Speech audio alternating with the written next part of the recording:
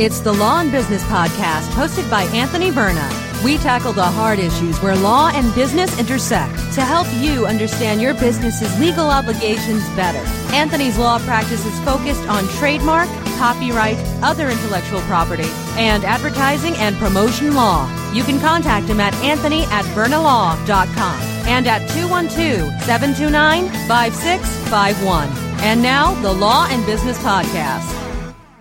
So welcome again to the Law and Business Podcast. I'm here again with Sultan. How you doing, Oz? Hello. Good to be catching up.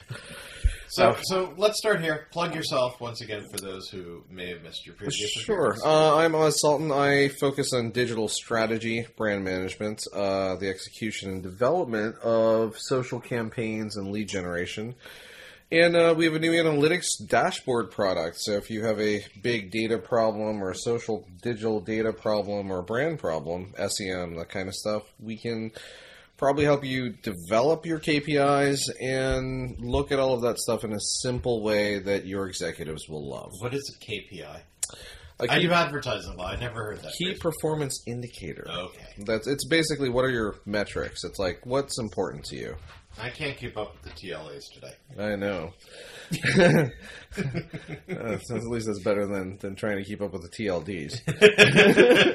Those I can keep up with. And the TNCs. Quick aside, speaking of TL... Watch your P's and Q's. Yes, exactly. Speaking of top-level domains, there are some issues because apparently ICANN allowed .sucks. Mm-hmm. And, of course, a lot of companies are up in arms because who wants to... Let's talk about the most important person who's up in arms. Taylor Swift. Why? Did somebody register Taylor Swift.sucks? No, as soon as the TLDs came out, Taylor Swift went out and registered a lot of those for herself. And it kind of harkens back to... In 2000, going back to yesteryear, going back to 2001, 2002. BestBuySucks.com. No, when I was running FYE.com, which had to be purchased from the Phi family of Australia, and that was a Transworld property back when Transworld was a $3 billion company, and had all of the music stores in the country, and then bought Tower and Warehouse and sort of imploded like a flan in the cupboard. Sure. I had to sit there with this much older than I woman and explain to her in graphic detail why we had to buy swear word permutations of the domain. She was sitting there basically just ghost-faced with the list I gave her, because there was about 75 different permutations, but it was basically F Camelot, right. F Coconuts, sure. F FYE, because they owned every single music store back then. Right, I understand. So one of the things that that harkens back to is reputation management and piracy and some of the things I guess you want to discuss today.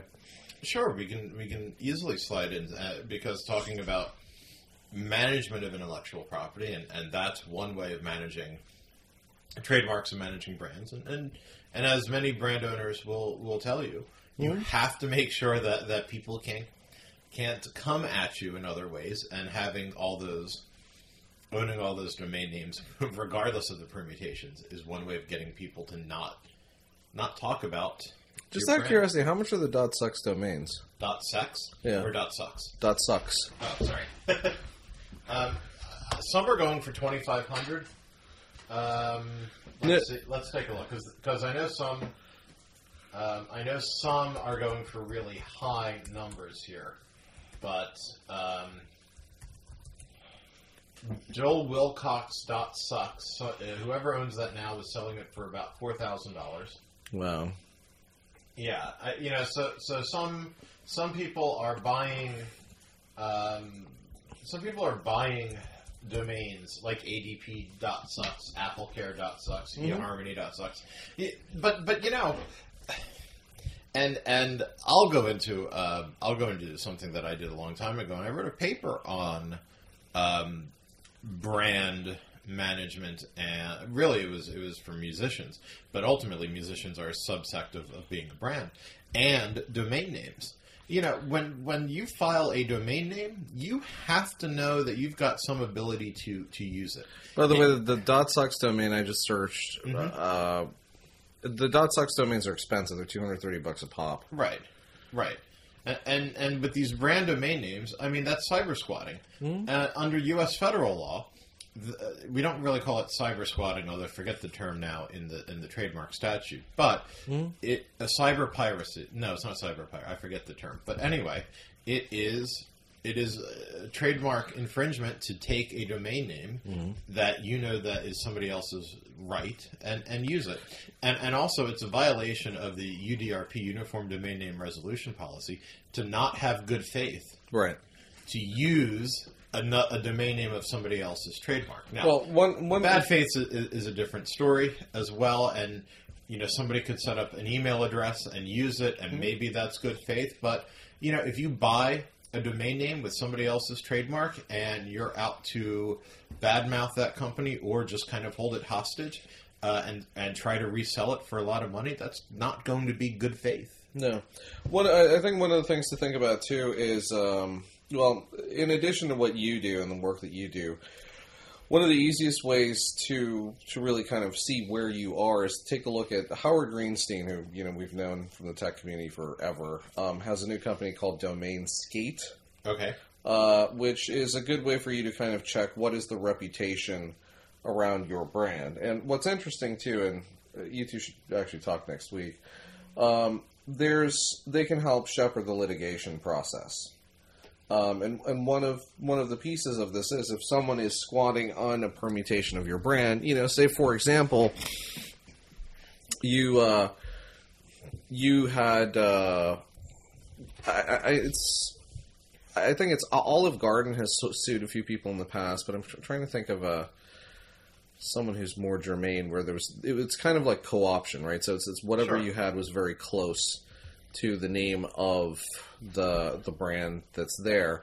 And that happens on a regular basis. I mean, one of the things that we'd sort of laughed about was I think someone had created Taco Bell with an E. This is a while back, but what, like a woman? So you have a picture of a woman, and it's Taco Bell. But because the trademark sounds the same, and they hadn't trademarked, and I think they got shut down. It was just a one-timey thing in the South. But because the trademark's in place, the trademark's in force, and it's really something to think about in terms of your brand, and then really if you're even creating a brand, and even nowadays with all the brand assimilation going on, I mean, Kraft just bought Heinz, so I suppose you can now have macaroni and cheese and ketchup in some sort of value pack at Sam's Club. But I love your cynicism. Yeah, this is where it's going, man. It's going into brand wars. Sure. And it's going into brand cartelling based upon who you are and where those brands are important in your life. And I think people need to be aware of that. I think people need to be aware of that in sort of the trademark aspect that you're talking about. And then to everything that you're talking about with the UDP and those pieces, it's what is there beyond fair use, and how do you really protect your brand online, and how do you handle your reputation management if you really piss someone off? Like, what if someone went out and spent the money to buy Comcast.sucks? And I would say there's an ability to, under the U.S. Constitution, we have a First Amendment right to at least express an opinion about a company. Mm-hmm. But on the same token, you don't have the ability to block that business's ability to do commerce in many states, and you don't have a right to defame a company. No. And frankly, when it comes to a domain name, it's straight out trademark infringement if you're taking that domain name and either using it to just resell and make a profit, or using it to really speak poorly about the company that domain name's about. Well, I mean, in a lot of cases, when it's expletive or F word or something like that, name, it's kind of clear cut. The problem that you sort of run into is it's the opposite of what exactly was the term? It's all of this revenge porn stuff that was going on online. I mean, that guy just got 18 years, yes. and realistically, what that could be looked at is it's an infringement issue on the rights of the content holder. It's also an issue of interstate commerce fraud for underage sex trafficking. Okay, so weird things that kind of come into play with all these little digital tools that we're talking about. It's really the law of unintended consequences in play. Right. For the .sucks, we know ICANN was looking to create conversations, and they really ICANN really wanted to have something like life.sucks or divorce.sucks. And you know, maybe it's a little on the controversial side, but the idea was that these domain names are about things that hurt people, and they didn't really think that through that there are that some people might take it to name of person .sucks, name of religion .sucks, right. Name of political concept .sucks. It's really open for, you know, it's a shooting gallery of sorts. Absolutely, but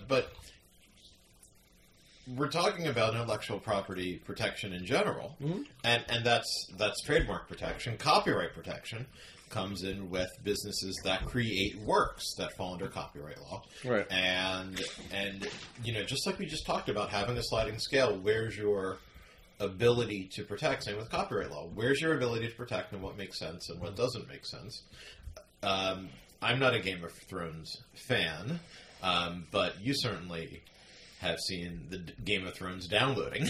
That's been going on. So 8 million viewers, okay, for the premiere on HBO, which is a pay service, and that also includes HBO.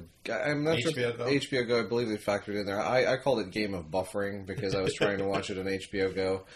That just didn't happen. Yeah, and you would think that if they can have 20 million people watching the Victoria's Secret Angel show, that HBO would get their act together, given the fact that Victoria's Secret thing happened 10 years ago. You know, maybe they need to fire their CTO. I don't know. Or maybe they need to call my buddy Robbie over at Ramp Rate. Sure. Just keep plugging all your I'm friends. going to plug all my friends. I'm going to say hi to Raj of BrainLink. How you doing, Raj?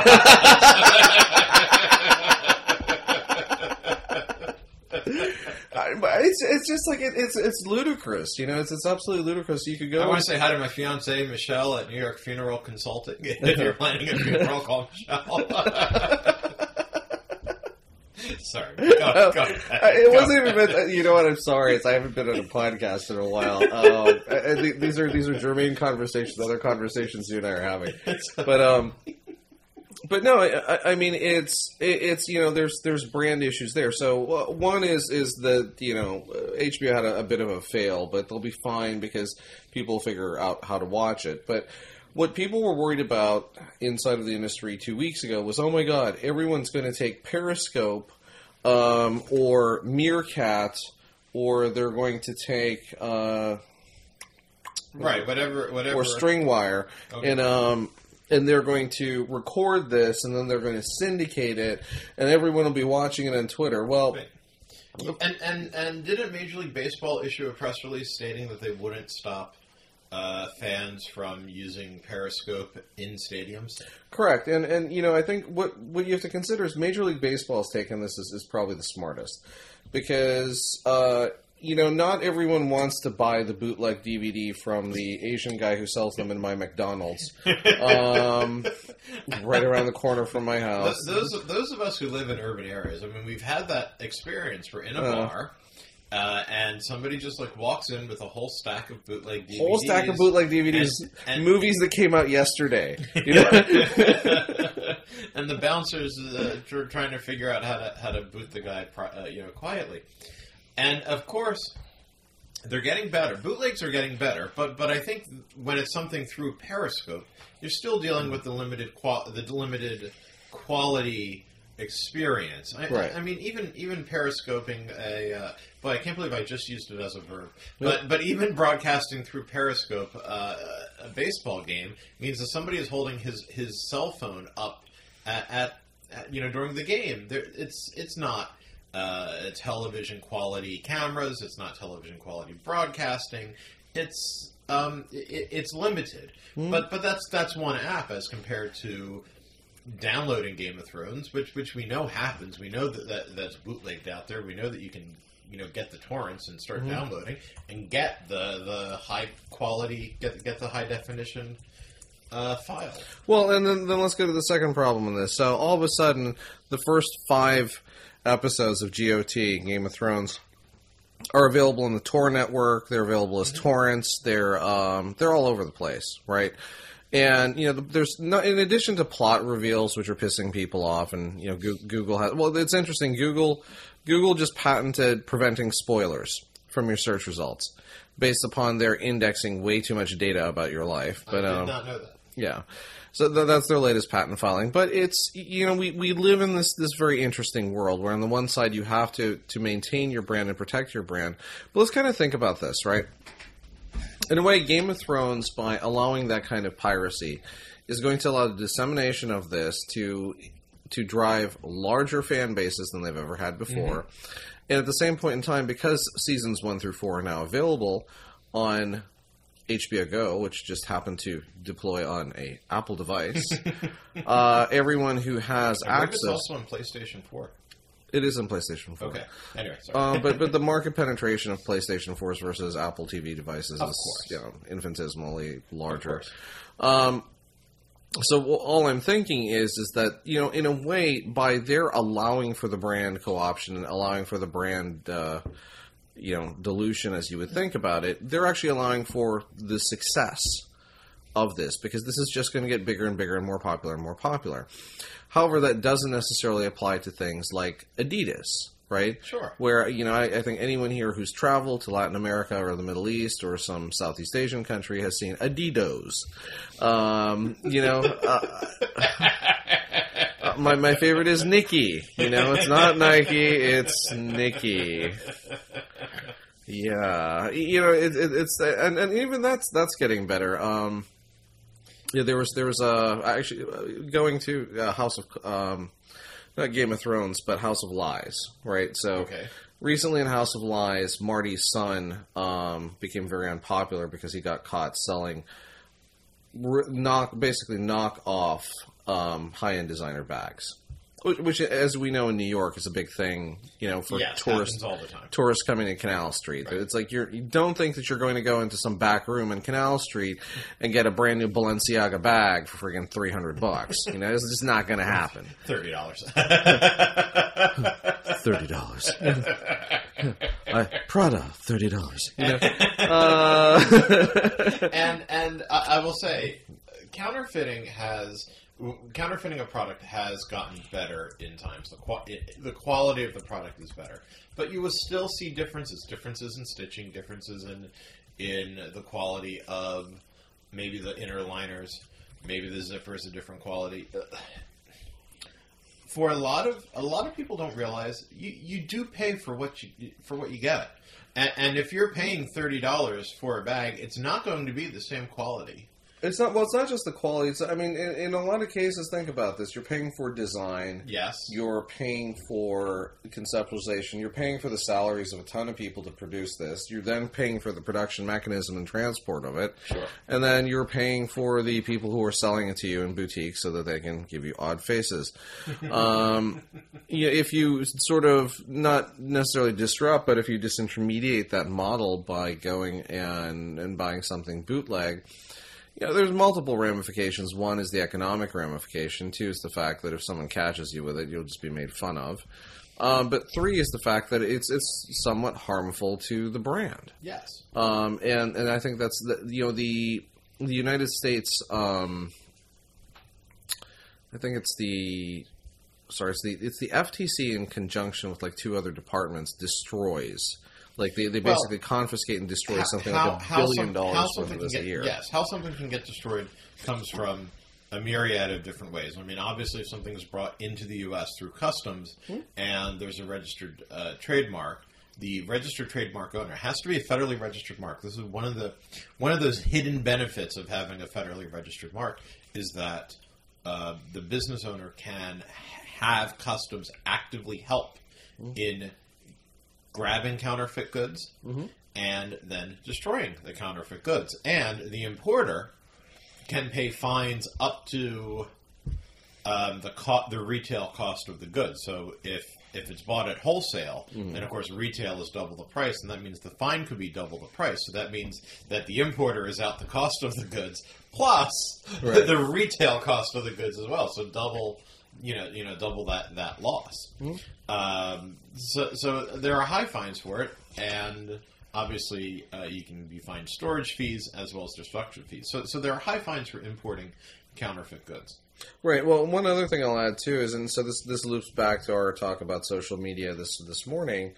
One of the biggest places to find counterfeit goods is Instagram, and what you have is folks who are not necessarily in this country. They could be EMEA, so Europe, Middle East region, sometimes in Asia, but largely what they do is it's close enough looking. I mean, you and I have both worked in the industry with a couple of marks. So I think we can kind of look at stuff and be like, yeah, that's off. Yes. It's just, it looks off.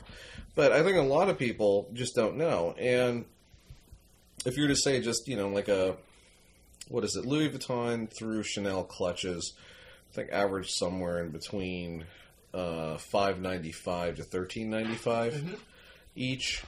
Sure. When you have someone selling for $2.95 on Instagram, plus shipping, and will ship anywhere in the world, and you look at it, and it's like, I don't think Chanel uses cheap brown paper and tape to tape like portions of their straps.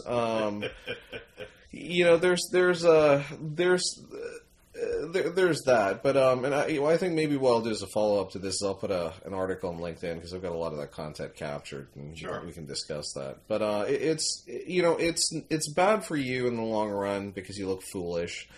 It's bad for the brand in the long run because they've lost a sale, and it's, I think, bad economically. Because realistically, you're not pouring those dollars in a way that they're actually going to benefit a company that's going to reinvest in our country. Sure. You're benefiting someone who's probably using sweat labor or slave labor somewhere else to make something of substandard quality. Yes. Yes. As a business owner that owns intellectual property, all of these businesses need to consider the economic cost and ramification of the hard-fisted tact as well as the let everything go tact. I mean, if you let everything go, effectively all of your registrations and all of your intellectual property isn't worth the media that it's put on. But the hard-fisted is you go after everybody. And I know a lot of business owners don't like to be seen as being a bully, but there's an economic cost to letting infringements go. Whether it's trademark infringement, copyright infringement, there's that economic reality, and that economic reality is that you let a sale go, you let substandard products into the marketplace. You may you may think that your consumers would prefer maybe a lesser quality than what you're giving. Especially if stuff just gets out there for free. If stuff gets out there for free, it's a challenge. And, yes. I guess that's a good way to bridge into maybe some final thoughts, but also talking about freemium versus premium. A great way for people who are selling virtual products and goods and services is to allow a freemium version for premium. And in a lot of cases, people will convert with that. If you're talking about traditional goods and services and the brand marquee associated there too, there's a necessity to be vigilant. There's a necessity, I think, to maintain your trademark or get your brand mark. And I think there's a necessity to look at things from the perspective of there's some fair play you'll allow in terms of its co-option, or if someone is, taking, like, for example, there's other folks I've seen on Instagram who'll take a Louis Vuitton bag and they'll decorate it. And then they'll send, it's basically like X, such company X Louis Vuitton, which is very much like, what we've seen Yeezy x Adidas recently with the Sure. $2,000 to $20,000 Adidas shoes. And of course, the legality or lawfulness of that is in a gray zone because on one hand, these are two companies that aren't really doing business with each other, but on the other hand, we have something called the first sale doctrine. But still, Right. when those two collide, it still is a gray area in a situation like that. Right, and I think that the simple fact that you've got larger brands sort of anointing these types of collaborations, it makes other brands say, well, I can't really be too harsh in regards to these folks that are extending my brand reach by making my brand a little bit cooler than the way that we can necessarily make it cool because we're a little bit too corporate or because, that just doesn't necessarily fit our style. But if you like having something original, I think a lot of people do, and I think, looking at normcore, looking at half of the stuff that's out there, it's being original in a sea of similarities to the degree that you think that you're original to yourself, right? Of course. So it's, I don't know, maybe that's kind of the definition It's like, of hipster. I feel like I'm having a Shark Tank moment. There's nothing proprietary in this business. Oh, exactly. Exactly. So I guess our general thought is that if you're a business owner, you seriously need to consider how hard you are protecting your intellectual property, regardless of what form the IP is. Right. Because economically, it might cost you a little extra to either, have a cease and desist letter be written by counsel, or to pick up the phone and say there's something infringing here. But ultimately, the economic benefits will overcome that little bit of pain. Mm-hmm. Absolutely. And I think also the point is you need to understand if it's digital media, traditional media, a digital product or a traditional product, what is the opportunity afforded to you by allowing this, and what is the impact afforded to you by pursuing it, right? If you chase them, is this going to make you look foolish? And if you allow it, is it going to make you look better and sell more goods? So it's a very fine line that you're kind of treading these days, especially with the way that the social medium is evolving so quickly. I always have people ask me, because they find themselves as defendants in lawsuits, and they always say, well, what if I just go to the press with this? Mm-hmm. And I say, well, what do you think the press is going to do? Well, they're going to see that this company is a bully. I go, probably not. Mm-hmm. Probably not. Probably because the plaintiff has some kind of trademark claim, and the press looks at this and says, I don't really understand this area of law myself. Yeah. And it doesn't necessarily seem as if there's something bullying going on. Exactly. It felt a little different with the eat more chicken, eat more kale issue, because I think inherently a lot of people understood that eat more kale represented a company that was not fast food.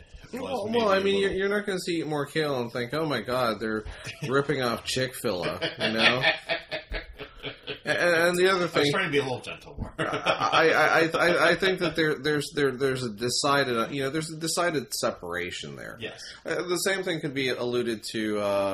The new No Angels campaign that basically puts natural sized women and plus sized women alongside the idiom of what Victoria's Secret was pushing, which is basically lingerie for anyone up to a size 6, right? Sure. But realistically, more like an average of size 2. And that's fine. I just kind of think it's becoming very interesting that where do you want to pick and choose your battles with this stuff? Because you are not necessarily trying this in court the way you used to. You are being tried in the eyes of society. Sure. And if you do this the wrong way, you can hang yourself out to dry. You could also pretty much ruin your entire customer base, as we saw with the social media debacle with that small restaurant in Arizona that had been on a Gordon Ramsay show that then subsequently got into a massive, sort of internet verbal fist fight. Started on Yelp, which bled over to Facebook. Bled to Reddit first. Remember that. It started on Yelp, it bled to Reddit, then it bled to Facebook. And they started being made so much. They were ridiculed because they couldn't even get the nomenclature right. They didn't know what this. They're like, you Reddits, Go to heck. And it's like, well, they're actually called Redditors, you know. The same way we're called New Yorkers and Pennsylvanians are called Pennsylvanians. Not Pennsylvanias, you know. You Pennsylvanias. But, yeah, I mean, it's substantial, you know. And also sometimes a mea culpa is needed if something stupid happens. After all of that, they try to mea culpa. You might as well just change your brand at that point.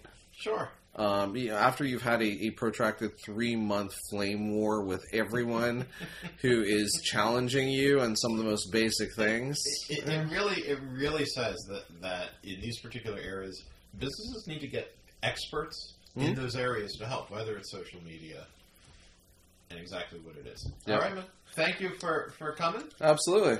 And we shall do this again soon. I think we shall. This is a good dynamic. I agree completely. Excellent. Thanks, Oz. All right, bye-bye.